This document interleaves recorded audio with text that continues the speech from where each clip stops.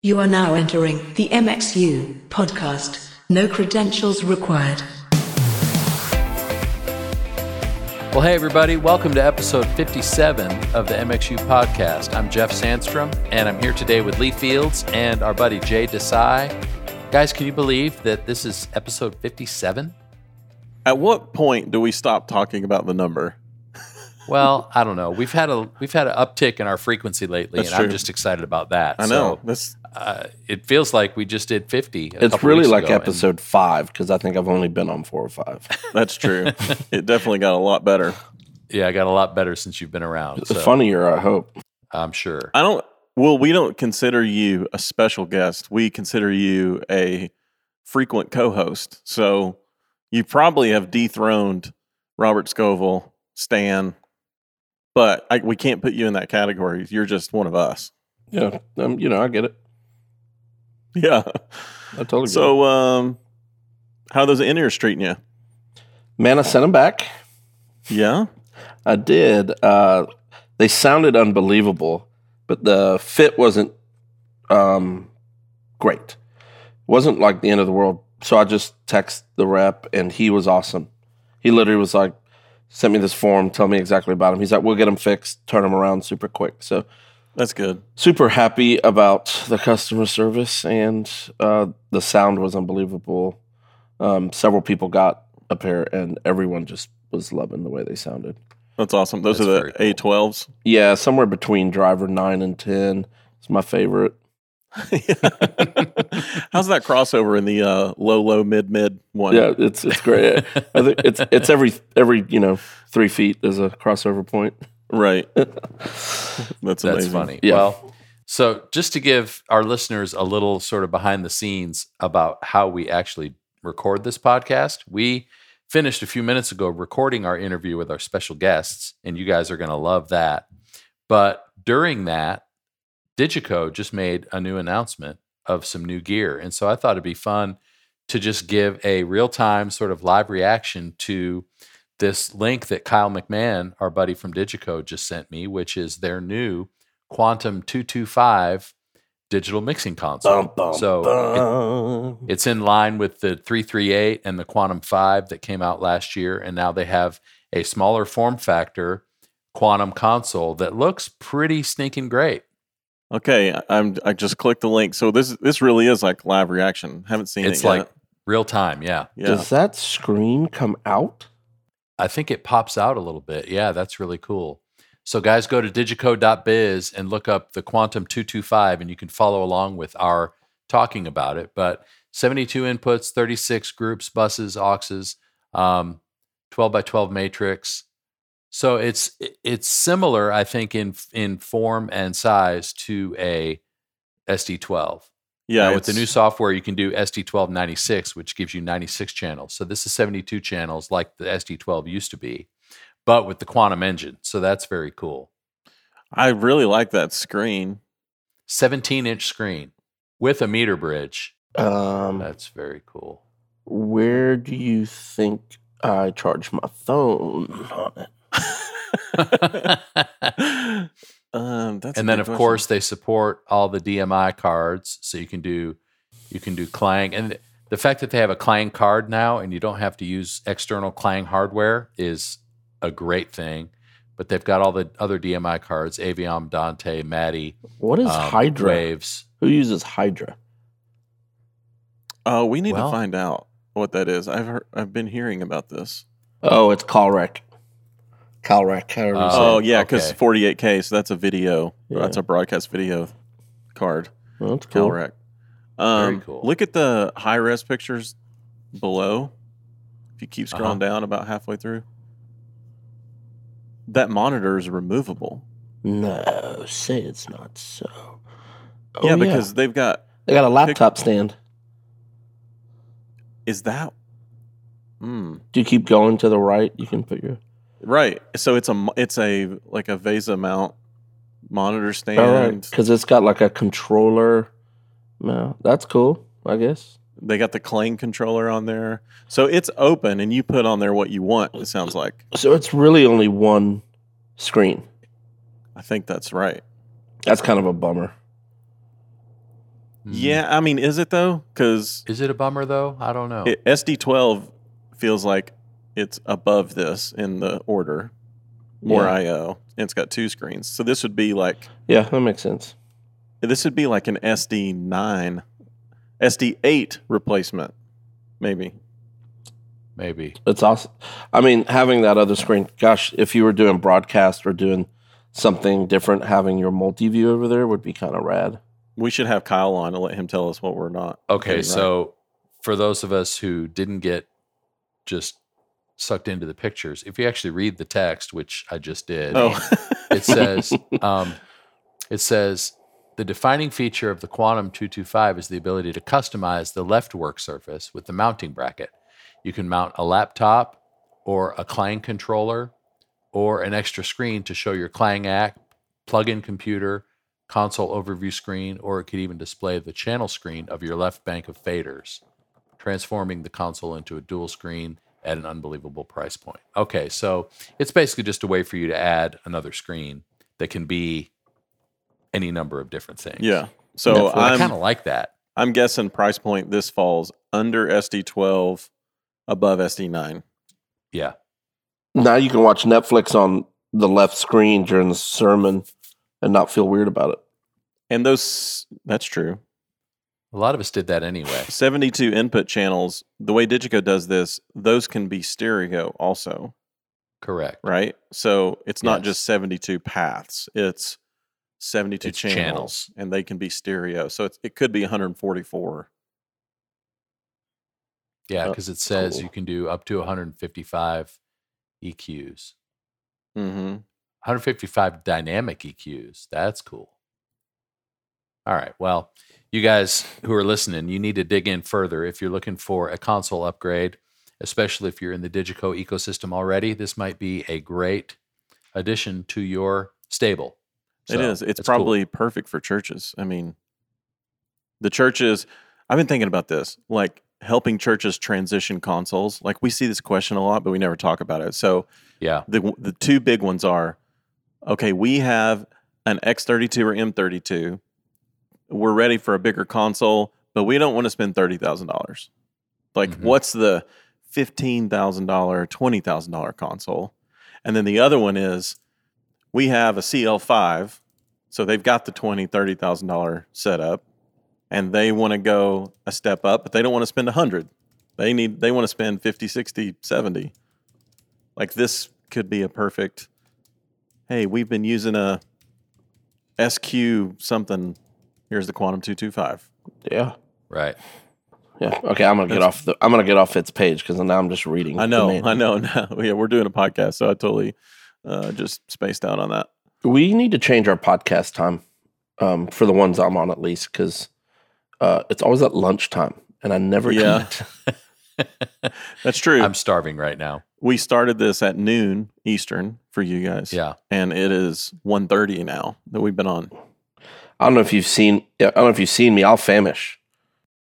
Yeah, you might shrivel up and die. And I'm cooking a brisket outside right now as we are recording, and it's making me more hungry too. So, Well, 9 a.m. is perfect for me. So so we've just got to get with the program. Right. I think so.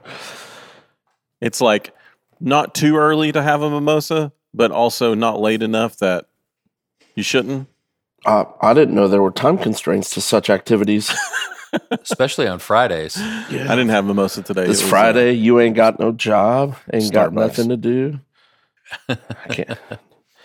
Hey, so we are finalizing plans to shoot video content for MXU Now and MXU Teams. Yes, I cannot wait. It's actually coming up in a couple weeks. We're going to be at Elevation recording some video content about video. Man, I like their that Zach team. over there. He's a nice fella. Dude, let me tell you Zach's a something about good those fella. guys. Zach is an amazing guy. We haven't known Andy that long, but Andy, who runs production across all their campuses, these guys are so generous. Like, It's always cool when you see churches doing great things with technology, pushing the envelope, setting the bar. Well, these guys' attitudes and character set the bar also. So we have a call with them Absolutely. just thinking, they're going to let us use their space. Like, we'll bring everything. We'll supply all of our own gear.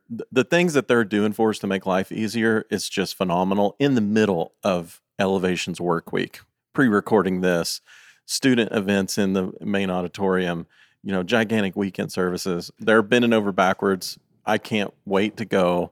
We're taking a crew too. So we're talking Rusty, talking to Chad, bunch of guys to come help do these videos. Jeremy from Ross is going to be there. Jay, you should come hang out. Yeah, well, it's 4 hours from me, so I don't know. That's true. Ankle bracelet's a little weird these days. Anyway, so all that to say, what I'm most excited about is our training content on Now in Teams will now be completely rounded out. So we're going to have audio, video, and lighting all on there very soon. Freaking stoked about it. What is the plan after that? I don't know. Well, maybe we do preaching, like preaching classes. Definitely not. There's nothing you can say to a preacher to make them think they're not already the greatest communicator in the world. Heard that. Nothing.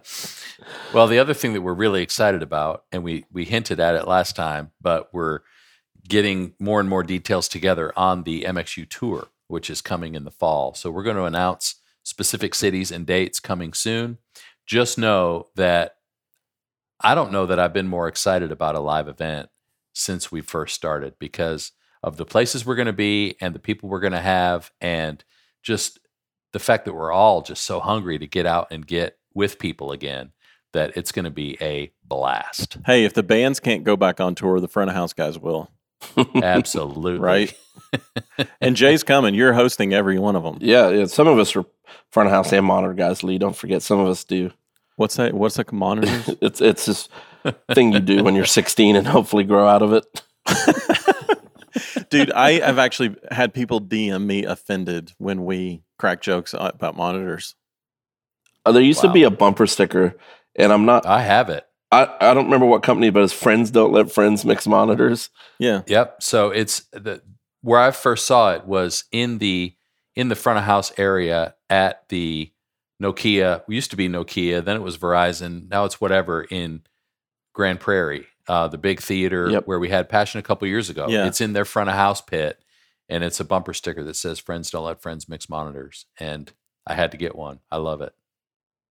We like monitor guys. We do like monitor guys. We got to joke about something. Yeah, well, we could joke about how you've never mixed monitors. I have. Okay. So you said last time 5 times in your life. I think so. 4 of those were filling in for Zito. He had to leave a tour early. How do you fill in for Zito? That's an impossible task. This was in 2006, before Zito was Zito. No, he was Zito then too. This was Cutlass. Before I was mixing front of house for them, I was mixing one of the openers. He had to leave a tour early to go do Backstreet Boys or something. And he's like, hey, I'm going to miss these last 4 shows. Can you do monitors? So you've actually pushed a case and you've run monitors. Oh, yeah. I used to do like actual work. Learning things every day about Lee Fields. I love it. And then I've done monitors once at Bayside in the almost 11 years I've been on staff. Someone didn't show up and you got thrown in. It was before we hired Aaron. I didn't have a choice. The band has never been less happy, and Aaron never had better job security. No. So like we've had a couple times where like, we're moving consoles around or shifting stuff, and monitors has been from front of house. And everybody knows if I'm at the console and they need monitor changes, it's like funny now. So I have done wonders with this. So when people see me and they need a monitor change, here's how it goes. Lee, would it be okay if maybe you could like turn that guitar down about 20 dB so I can hear anything else? And I'll say, yeah, let me give me just a couple minutes to do that. Let me call Aaron. Yeah.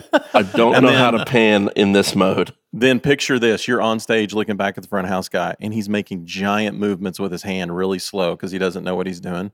So then I'll go and click this one. Then flip the fader. And then I'll be like, okay, I'm going to move it. Tell me if this works. And then I'll turn it down. And be like, just super slow. Is that okay? They're like, yeah. And then you can tell they're all like, okay, just leave this guy alone. Set the bar low, you know. Totally. I one Sunday gave, I'll leave the church and place and all that nameless, but I walked in and gave everyone 4 quarters and said, when a monitor changes a quarter, costs 25 cents. And when you're out, then you owe me. And it was amazing how little changes I had to make. Fastest sound check ever. Well, I knew my mixes were decent and good, and we needed to just get on with it.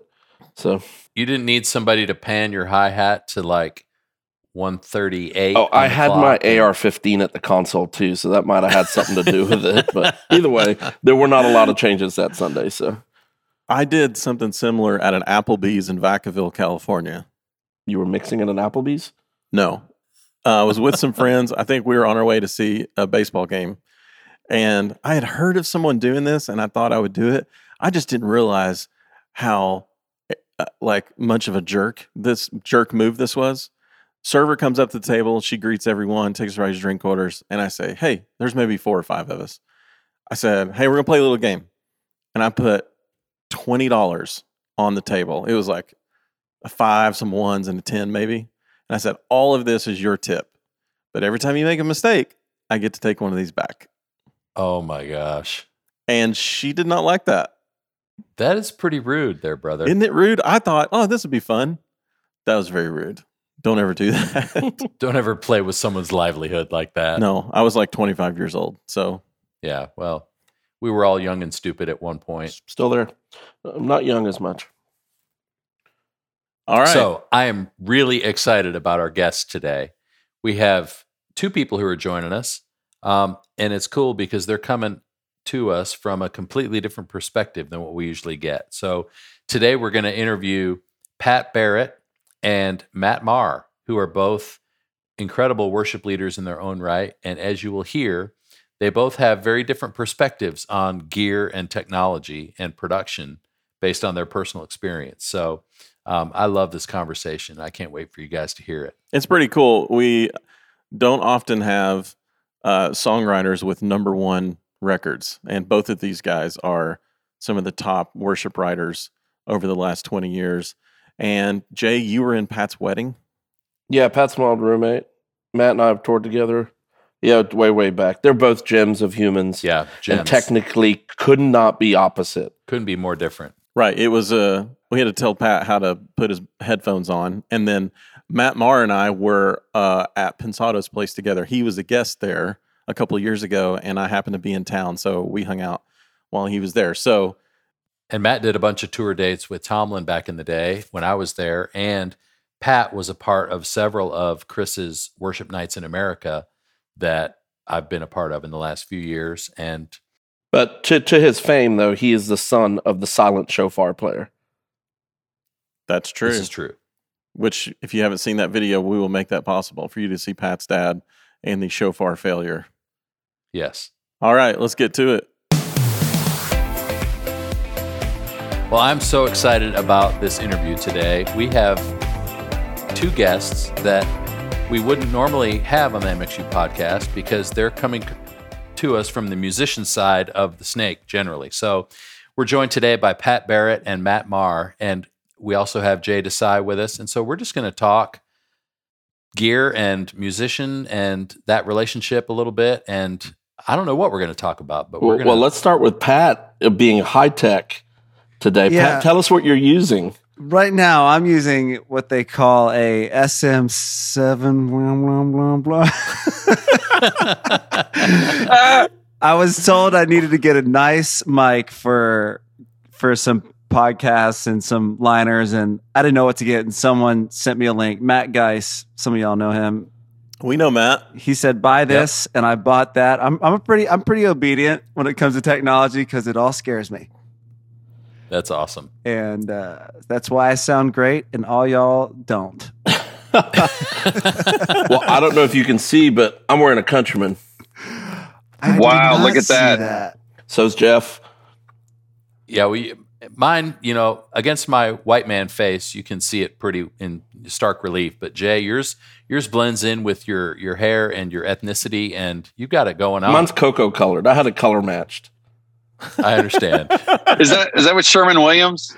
Yeah, I went to Sherwin-Williams and got paint chips till it figured it out. That's awesome. It's great for our lovely listeners at home don't know. Pat and I have a long, deep history. I tell people I raised him like my own, Which is a lie which is not from true. the enemy. But we are old roommates, and and musically, you guys have a long history too. Pat and I have played at his dad's church a lot together. Oh, that's awesome. Have you played the shofar at his dad's church? No, but hey, these guys have seen that video, Pat. I sent it to them last week. Matt, I'm going to send you this video of Pat's mom streamed church live last week. Yeah, and, thank goodness she captured Marty, it. sorry, Jeff, I totally cut you off, but Marty went to blow the shofar out the emergency exit door, and 30 seconds in, he can't get it going. So he just turns around and goes, da, da, da, da, da, da, da, da. That's amazing. I think that's actually that's a good segue to talk about what happens when technology doesn't work. That's right. We have to improvise. That's right. So, unlike Pat, Matt, I know that you love gear and are kind of a gearhead. In fact, your home studio is home to a lot of friends of ours who are doing work out of that place. You and our friend Christian Pascal and Matt Gilder and others are doing a lot of work there since COVID, especially. So, just talk for a bit about kind of the pivot in that regard. From I know you did a lot of production to begin with, but since not being able to tour, how have things changed for you this year? Well, it's been a lot of learning through failure, honestly, and my appreciation for the production side of things and the audiovisual, the technical side of things, and the amount of work and expertise that's involved has just only skyrocketed. I'm realizing that a good crew person who is both knowledgeable and efficient and enjoys people is it's like finding a contractor who can talk. It's so important, and you should do everything that you can within your power to keep them on your team. So, I had a home studio. It was kind of like a writing studio. I've made records there. Other people have gear there. It's become kind of like a co-op, almost like a shared creativity spot. When COVID hit, I got a bunch of streaming broadcast gear and was gonna all right, I'm gonna start streaming shows every week. But the reality is that I don't know what I'm doing. So it's stuff that I never thought about before. I never cared about camera angles. I never cared about proximity of people. It's just that stuff was never. I just always focused on music and songwriting. So yeah, I filmed probably. I've probably filmed 10 or 12 concerts, ranging from full band to stuff with a string quartet.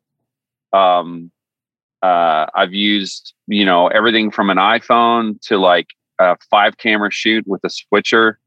Wow. And at the end of the day, I kind of go back, you kind of fall back to what you know and what you can control, which is sort of one person with an instrument, performing a song in a way that's believable and makes you feel something is still the most important thing that I can do. However, my appreciation and my love for the production side of things has definitely increased. So yeah, now I have a studio and I've been producing.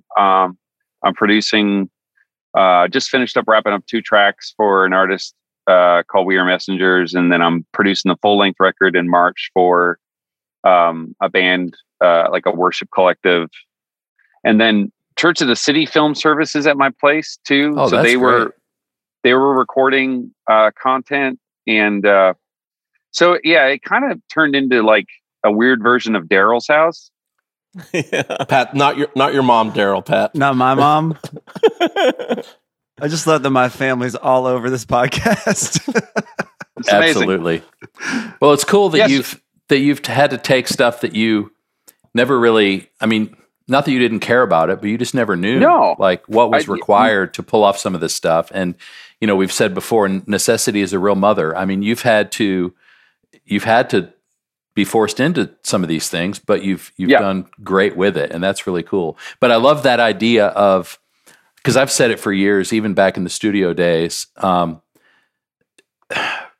good song is a good song is a good song. And so if I can't hear the artist with their acoustic guitar playing a song and have it be as effective as a song as it would be fully produced, then it's probably not worth recording in the first place. So spend a few more minutes talking about that. Like, Pat, from your perspective, how in your process and in your just production stuff lately, you've got a new record coming out too. So like, what does that look like for you?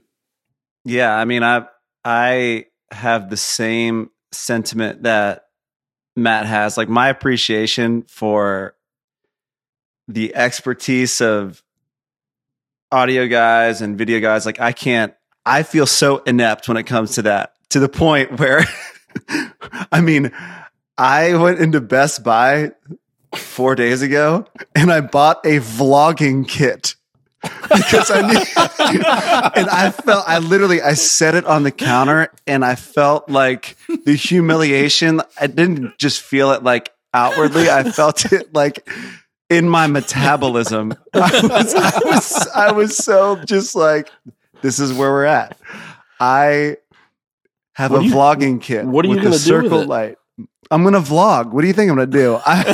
It's mainly for the short little, like, you know, video shout out things you have to do every now and then. Like, because touring is not happening, the ability to just sing a song and in front of your camera and have it not look as bad. It's still going to look bad. It's going to be the worst thing you've ever seen, but you'll be able to see me because of the light. The circle light. Hey, I've got a circle light shining on me right now. And it makes a difference. I don't need it. I got God's glory right there coming out. You do have a good glow. So, I mean, on my side of things, like, I rely so heavily on, even for someone to help me make a demo that sounds great. I don't even go down that route. I remember, Matt, writing with you and your ability to actually track a demo that sounded amazing just blew my mind, because I don't even have that baseline of working knowledge. I have voice memos on my iPhone, and that is what I send to the label. And they're so distorted because he's so close. I'm so close. Literally, my song feedback is like, now I think I like the song, but I can't hear the words. I'm like, trust me, it's great. So I think that on that side of it, like, the only thing in my life that's changed since touring has stopped, my expertise has not gone up, but my baseline has a little bit, where I still, if I'm tracking anything or working on a song, I need a producer to build it out. I need someone to set the gains on a mic. I need, I suppose I could learn that, but I'm looking right now at a screen with guys who just would do so much better than I would. Well, you also grew up low tech. We could, not to bring your father back into this, but your dad's church, I remember running sound at your dad's church in my mid-20s, and someone telling me, don't turn the microwave on because it will flip the breaker that the soundboard's on. It's true. Okay. Wow.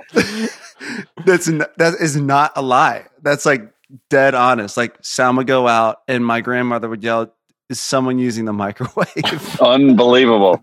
Okay. Killed the PA. It is also a BYOP church, bring your own percussion, and have you forget there is a basket that you can dance down front and pick up whatever you want. I remember grandfather used to play bongos. This is true.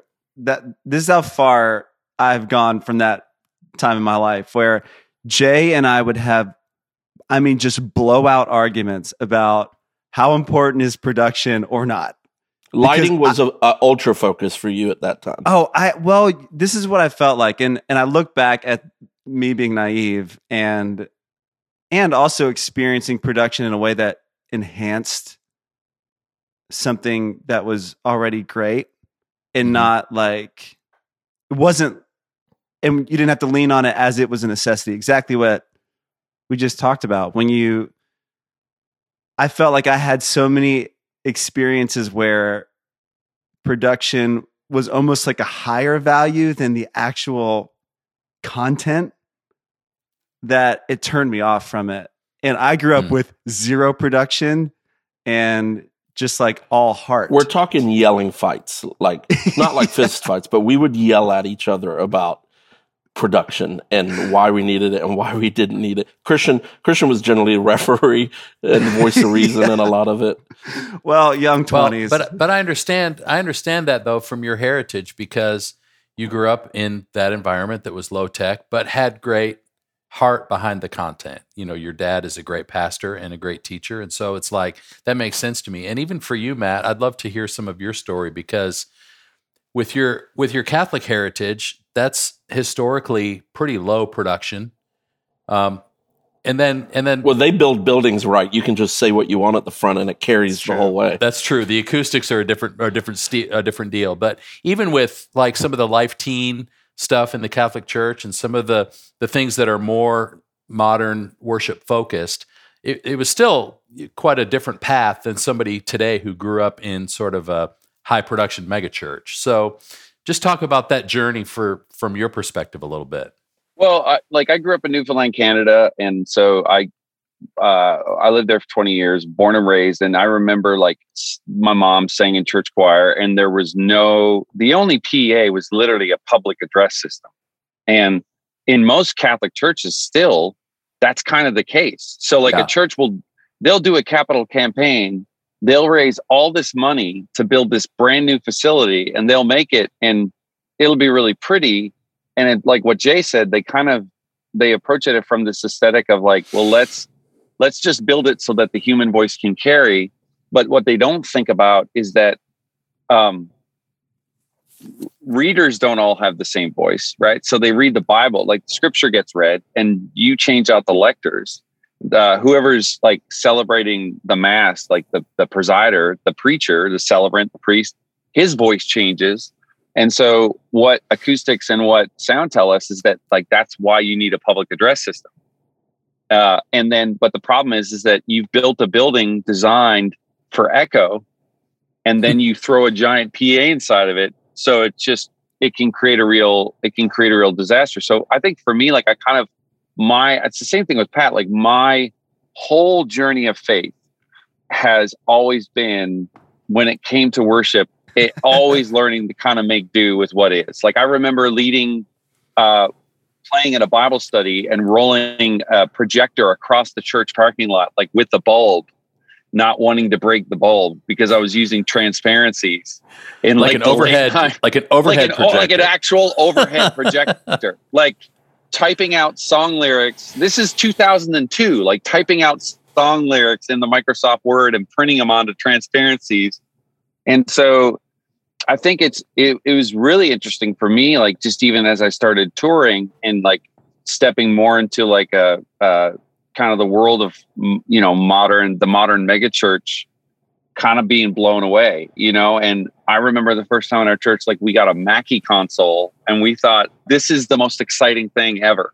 And in some ways, I wonder if there always should be kind of like in this particular world of church production, there's always going to be a bit of a tension, because the production isn't the point, right? And it's the same thing with music. Like great production shouldn't be the point. It's really to accentuate whatever experience or whatever show it is that you're watching. Like I even think about like the first time I went to Vegas and I watched like Cirque du Soleil, I watched Ka.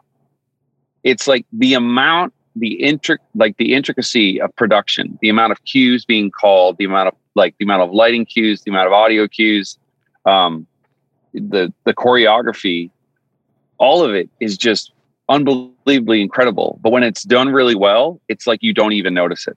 Yeah. And so I think for me, it's interesting because I do wish that more churches did ask the question, how can we do this side better?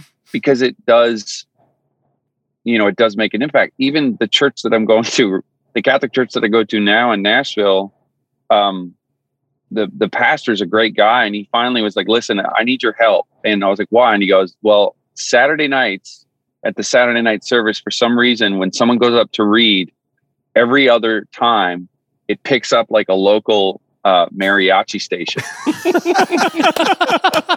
So someone will be reading, and all of a sudden you just hear I'd get hungry for cheese dip right away. And so we spent, like, I got 2 guys in with me who are more normally road guys, and we spent 2 weeks, and we finally figured out it's probably some unshielded cable underground running the length of the church that just didn't get installed properly, or Wow. it was old shielding in it. You know what I mean? So it's like but trying to get people to understand now that everything that we do gets filtered through technology. And the goal of it isn't the technology. The goal is, how does this help us do what we're doing to the best of our ability? Yeah, in some ways, COVID has helped that, because like the culprits are always lighting, right? It's like, can you chill out the lighting? Like, Pat, so you were onto something when you didn't want to have lights. You were on ahead of door. your time. Yeah. Exactly. But with COVID and video and churches pre-recording, you couldn't have 20 cues and strobes and gobos flying everywhere on video. It looks terrible. Like, Just feels unnatural. yeah. So now the lighting cues for churches recording, it's like, this song is this color. This song is this color. So it went totally opposite. So in that way, I was actually happy to see people thinking about, well, the content is way more important than how many lighting cues we have. Like, what's this song speaking to, and what should it look like, and what should it feel like to support that? So for the first time ever, it took a pandemic for lighting guys to put their egos aside, but just kidding, lighting guys. Shots fired. Yeah. I have a question, which I've never really talked to this about somebody, but there was the one thing about the shutdowns that made me sad for churches is that all of a sudden there was some immediate pressure to broadcast what you were doing and not just and host almost like a TV show or something. Like, I watched that, I feel like, several times where that made me like, gosh, I don't know. This is why I'm asking the question. Is that all good? Should everyone have to do that? Is that baseline? Is that a necessity for everybody? Or is it okay to not go down that route? Especially I'm thinking for smaller churches with older congregations. And I'll give you a real quick story of what happened to us. And this happened to us exactly what you're talking about. So we're a really big church. And when COVID happened, we saw it as, now's our opportunity to tell the story of our church across the world. Now our audience can grow exponentially. So we put a bunch of resources behind it. We changed the way we were shooting. We moved to more of a television set. Like, all that happened. And views the first few weeks for every church around the world went up 10x, right? Because now everyone was going to church every weekend. And then after Easter, we saw it just like go straight down, like really far down. And then nationally, it went to about 30% of what attendance was before church. That's all people were watching online. And then we realized that about June or July, people just missed church and missed the building. So we just started filming it in the room with no one in the seats and showing the room, and then viewing went back up. And it's like, oh, they just want to go to church. Like, let's not try and be the Stephen Furticks and Brian Houstons. Like, that's their lane. That's for them. Like, let's start ministering to our people in our town and give them what they actually need for their church. And it changed everything for us. So I think what you're saying is, for some people, yeah, it might have been good, but it was a distraction for us. The opportunity to go to millions of people distracted us from ministering to our thousands in our city. And the other thing, Pat, that I would say is, especially to your point about the older congregations or the more traditional, less production-focused places, if any of them felt the pressure to get on Facebook, for example, and they ended up not being able to do it well, part of what we've tried to do is to resource people on how to get better at that. But there are some that it's still just kind of terrible. So I would say to them, what are you doing in terms of community and whenever you can have face-to-face engagement to serve the people in your congregation in a way that makes them feel like they're still a part of your ministry? And then if you need to send them online somewhere else to get the worship experience or somewhere, don't be afraid to do that, because if you're not able to provide it, there are a lot of other people doing it really well. So why not focus your efforts on how to meet your people, and meet their needs where they are? Yeah, I would say that definitely like being part of two churches, like Church of the City downtown, has had to, as a result of COVID, start streaming. And then in January, we moved into Rocketown. And so we're leasing that building, but they finally just got like a camera kit and stuff in January after basically 6 months of figuring out, okay, what makes sense for us, not just short term, but long term. And but then like the Catholic parish that I'm part of, they bought a Mevo. I think that's what it's called. It's literally just like that little tracking camera, and one service a weekend they're filming, and they're saying to people, hey, because both of those are back in person, but severely reduced with numbers. But I think for like the Catholic parish, they just said, look, this is not something long-term that we're going to pour a ton of money and resources into, because the whole, just from like an aesthetic standpoint, like the whole idea of liturgy and, using elements and that kind of more like traditional ordered service, it's like, the point is to be there. Like it's an incarnated kind of thing. So I think they were like, what's the minimum that we can do? And I think it was a lot of questions of how do we do this the least amount of so so that we're not turning people away, because I think, and I think Pat makes a great point. It's like church isn't a TV show, and it's not supposed to be. That's good. Well, Pat, maybe you could borrow their camera at midweek to do your vlogging thing. That would be... Guys, I got plans. But your mom's kind of got it down at your dad's church. I think she's using her phone. I'm saying. Okay. And she's holding it the whole hour. What was so funny about that story is I forgot it was out of the emergency exit, which I don't know if that's like because of it would be too loud or like the shofar. It wasn't loud enough. What. I mean, yeah, obviously. Well, okay.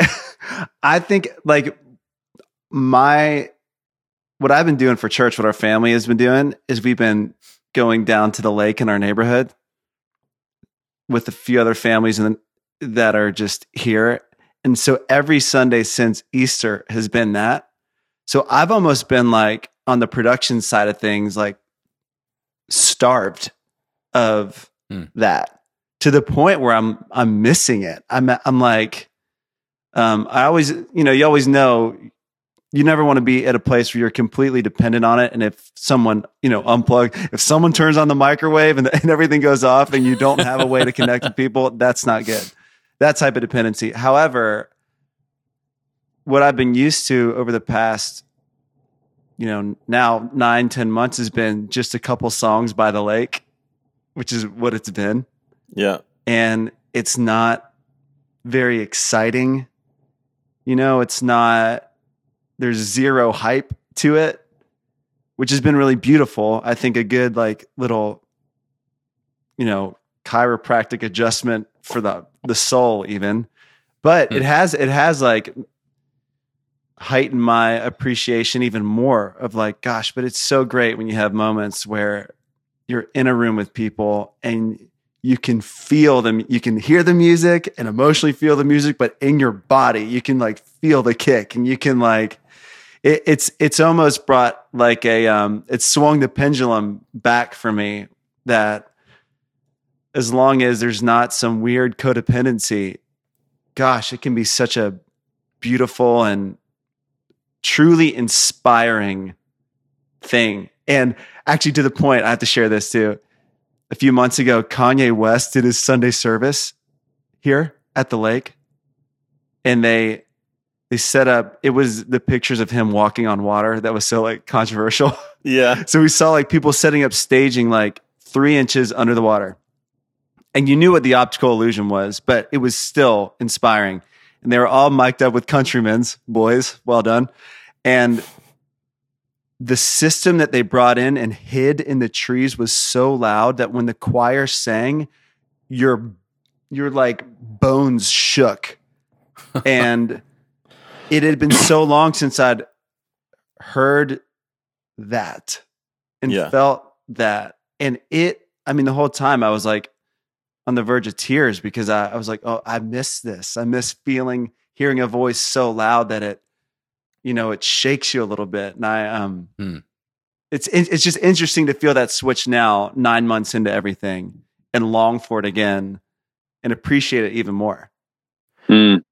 Well, my hope is that churches will use that sort of chiropractic, I love that analogy, that chiropractic adjustment as a way to filter their priorities so that it's not, hey, we have to do this and production in and of itself is the end, but that it's a means to effectiveness and engagement and connection and the true heart of the message, so that we don't get it as backwards as some places had gotten before. And, hopefully it'll be a good thing as we move through. I was going to tell a quick funny story about Pat and I. Well, why not? We're nothing serious.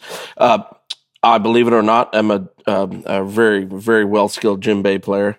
And Pat and I were leading at his dad's church.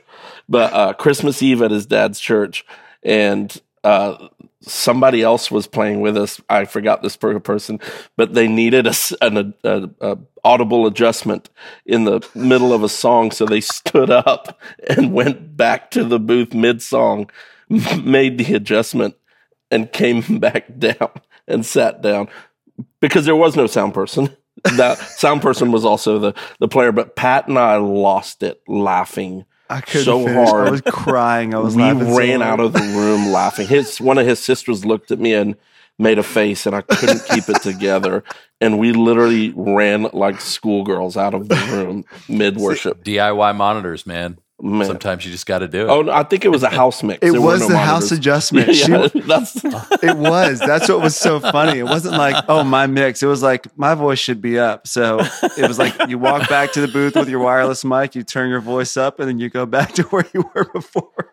We also, the same church, Pat's old band Unhindered was playing, and I was mixing. This was the same Microwave Story.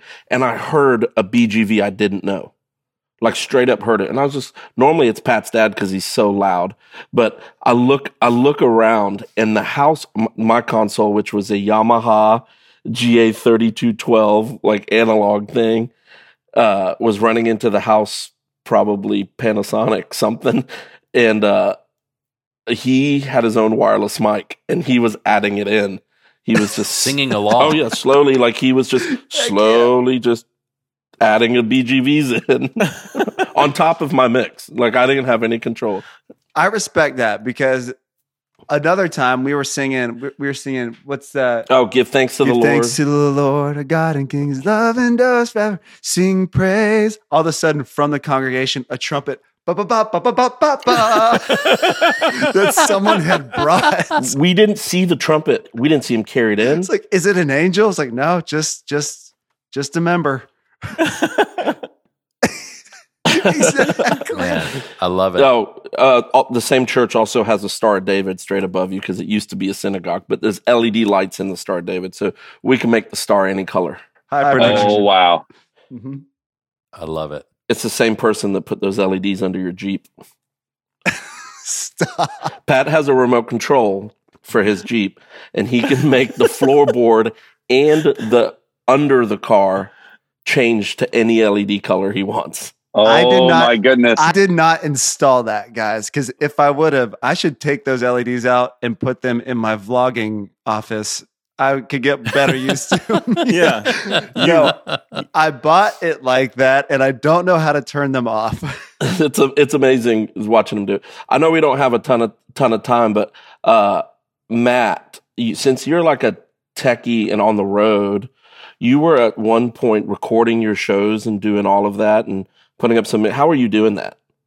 So my latest record, which came out last March, is a hybrid studio live record, and basically we just went straight out of Ethernet into a laptop and multi-track recorded our set. My co-producer Mitch Parks, we would just basically hand Matt Floyd, our front of house guy, a laptop every night with an Ethernet cable, and we just go straight out of the console and basically get like a line level mix, and then kind of like a traditional kind of way of traditional, say, over the past 20 years of how a lot of live recordings would get made. But what we did was it's like one of those box tours where we were playing the same songs relatively. And so we'd walk off stage and we would immediately go, okay, what's the one song that we felt like, yeah, that was it tonight. And so then we would highlight that song. And this tour was like 16 shows, and we were really trying to capture like 8 songs. So by the end of the tour, we had kind of gotten 2 good takes of each song, and kind of did it that way.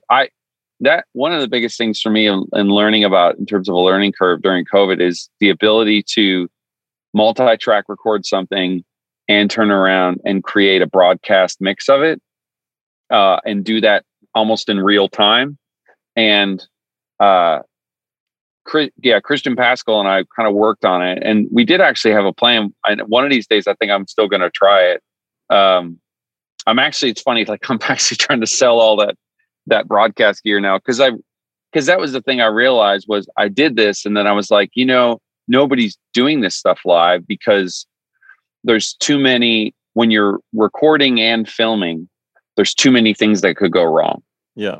Mm-hmm. So it's even why late night talk shows aren't live, and they're broadcast. You just broke that to Pat. He didn't know.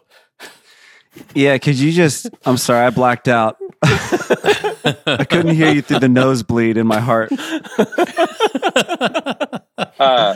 Some of that stuff, it's just so complicated. The idea of all those cues and all that stuff happening and going without a hitch, it's really, really difficult. So I kind of, I think the live recording, the live thing has been fun to me. I think because ultimately it goes back to, you gotta do your homework as a player and as a singer, as an instrumentalist.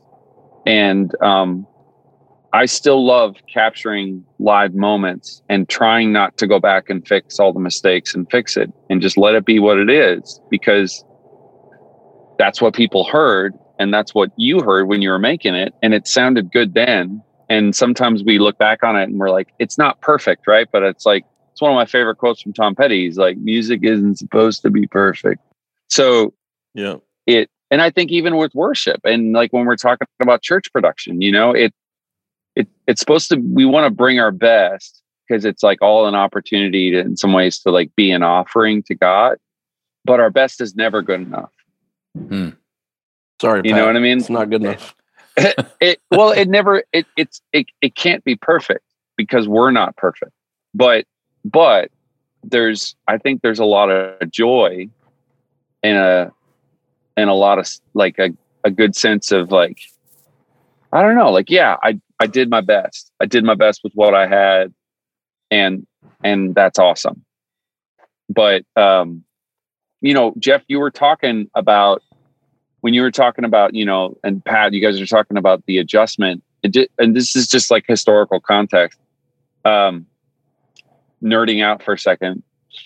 There was a book written by an Italian theologian named Romano Guardini, and it's like he was a very traditional Catholic. And Joseph Ratzinger, who was Pope Benedict XVI, wrote a book called Spirit of the Liturgy. But basically it was a book about worship. But one of the things I think is really relevant to this conversation, and that point, is that there was a period in Europe where, like, at the end of the 19th century, so this is like the 1800s, opera had become such a production and it was over the top. You know what I mean? Like they're figuring out ways to like flood stages, and they're like they were using the technology of their day to make the most over the top performance they could. And it started to influence the way that churches thought about church. And so churches started making church over the top, and they started cranking up the production value with the technology that they had at the time. I mean, they didn't even have electricity, but out of it came this sort of pendulum swing, or this adjustment of like, maybe we need to get back to like what's most important and make that the focus. And then out of that, I think comes this sense of appreciation for all the tools that we have at our disposal. And yeah, we absolutely should use them. Like, and like Pat, I really look forward to the day when I'm in a packed room and the loudest thing is, it's funny though, still, like when you're in a packed room and the thing you want to hear most of all is just the sound of people singing together. Yeah. But yeah, I long for that and look forward to that. That's really cool. So in that regard, what are you guys thinking in terms of what's next? Like in terms of getting back to it, and for those moments to happen, what's the plan for this year? Do you have dates on the schedule yet? Is it like, okay, summer, we're going to go for it? Or, what are you hearing? I know on my end, Matt, I'd be curious to know what your answer to this. I'm really not thinking about anything until maybe the fall. And that's like a big maybe. Yeah. I think there's probably personally, there's been something kind of beautiful about being in the same boat as everybody else together. I know there's like the scramble right when everything happened. How can we just like make it work? And I mean, jobs are depending on it. And I mean, so I also understand that. I do think that whenever I don't want to be the first one to like to charge that mountain, to be honest. And it's not because I'm not eager and longing for it and looking forward to it. It's actually more because it's more of a curiosity to see like, okay, what time alone with family at home has been like it's been the best year for our family that we've ever had, because it's been an obscure one. Like my daughter has said like, Dad, I hate the coronavirus, but you've been home a lot. So maybe it's not all bad. You know what I mean? Like that feeling of tension happening where you realize like, gosh, I was actually doing a lot of touring in order to, this is going to be a broad, pretty blunt statement for me, but feel important, stay busy, feel like everything's moving the needle in some way. And even on that side of things, it's brought me back to a very like centered place where whatever does come along, I don't want it to just fill dates, and I don't want it to just like, well, I should be doing this in the fall and that's what I need to do. Like, I just want it to feel, I want to feel the yes on it. Like, okay, this tour and this time frame feels like a yes. Busy, frantic traveling, which to be honest, I've gotten lost in over the years at certain moments where I'm like, why? I feel like I'm redlining and my perspective feels off. And what is it in my soul that if I'm not touring, I feel like I'm not being used by God or whatever it is? Like those things like needed to be looked at this year for me. And I feel like over these months they have been, which I've loved. So I'm looking forward to it, but I'm also pretty cautious to be like, okay, when the timing's right, which I have no idea when it is, I think I'll feel it the same way, the same healthy way I've been viewing everything else. I'm like, okay, I'm now missing what was like exhausting me before. Yeah. During certain time periods. Good. Yeah. And I think, realistically, Toby's out now with these, 18 or so tour dates for the Hits Deep thing with Awakening Events. And so that's going to be kind of a barometer for a lot of people to go, okay, did this go okay? And if a lot of people don't get sick and maybe they crack the door open, maybe there's an opportunity. So that there are some things that are starting to gain some momentum, which have a lot of potential. What about you, Matt? How are you handling all that? Yeah, I'm right with Pat. I mean, I don't feel any sense of urgency right now to go do this. I think it's been hard.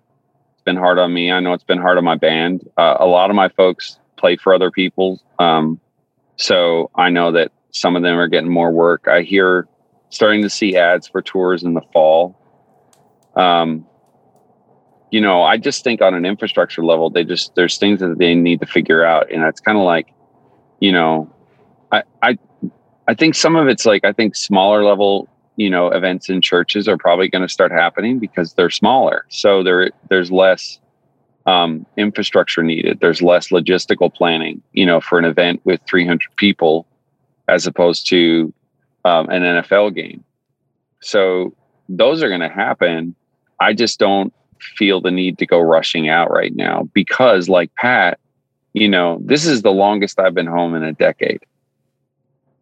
Wow. And I've been married 10 years last year and I have 3 kids. My oldest is 9, and he's like, said the same thing. He's like, I don't want you to go out on the road again. I was like, okay. He goes, but if you do, can you take me with you? Yeah, exactly. So he's like, don't quit because I want to go on a bus. Yeah. But just don't go without me. So, and we started homeschooling 2 of our kids. We were homeschooling 3 and the 4-year-old's like, he went feral. So we put him back in pre-K.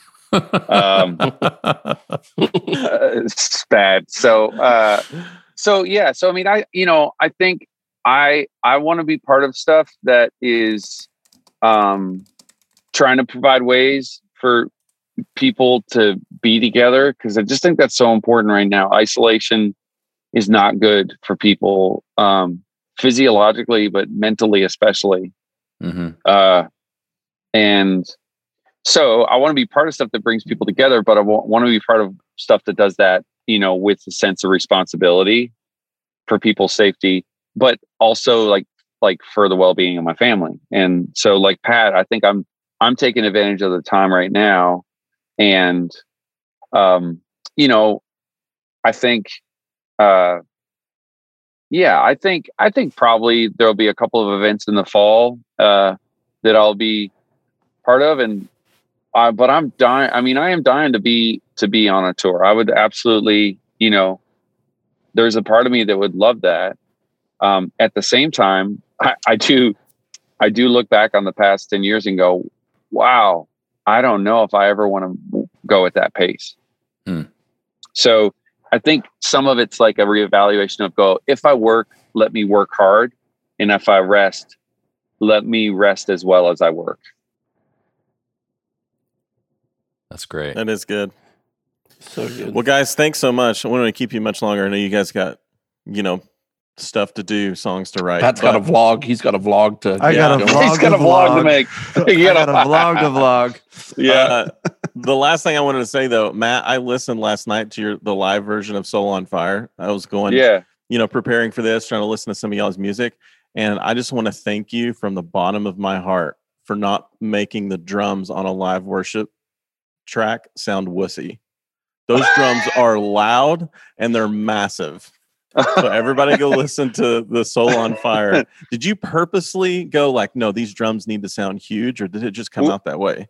No, I mean, I definitely think it was an intention. And I think, Richard Scott, my drummer, Mitch Parks and Matt Floyd, and this speaks to the quality of a teamwork, a really great front of house engineer. Matt's just so talented and who had a real vision for our sound live. And Mitch, who as a MD music director, as a keyboard player, as a producer, we kind of talked about the song and like, what's the energy of the song? So I think that's one of the things, just like as church teams are coming back together, when you're thinking about, when you think about a song, instead of just sort of, okay, everybody do your thing, go like, what's the thing? what's the foundation here rhythmically or musically that we want to communicate. And that, I think with that one, it was definitely like the drums were kind of like, we were like, yeah, we're just going to let that drive the whole thing. Yeah. Well, it sounds fantastic. No, Really thank does. you. Will there be a shofar on your next record? On every track. Da, da, da, da, da, da. Yeah. Well, no, it's because it doesn't work. You can't hear it. We need to post that video on our MXU story for the people at home to hear. We can do that. I think that's a great idea. Yeah, I'm so happy about this. You're gonna be. I tried to call your dad the other day, by the way, and he didn't answer. Probably because he was on his moped. I literally was on the phone with him right before this. I was like, Dad, I have to go. I'm getting on this call. And it's very, once you get him on the phone, it's hard to make him hang up. He has a flip phone and he sticks it in his helmet while he's riding his moped. Well, it's his Bluetooth, guys. It's his countryman. That's amazing. I love it. I love it. All right, thanks, fellas. y'all. Thanks so much. Thank you guys so much. Thanks. Thanks, y'all. Well, that was awesome. It's always fun when we have so much laughing on the podcast. I feel like those are the best episodes. And Absolutely. man, Pat Barrett is hilarious, and so is Matt. Those guys are awesome. Great. And Matt is just a wealth of wisdom. Who knew that we would be talking about early 19th century theologians on the MXU podcast? No joke. I love it. Also, I'm going to Pat's Lake this Sunday, and I'm going to hide a hazer in the bushes and see if I can bring some more excitement to his church service. I love it. That'd be great. He'd like it. Awesome. All right, fellas. Well, guys, thank you so much. This has been a good podcast, and I really love hanging out with the two of you. So let's do it again soon. Let's do it next week. See you then.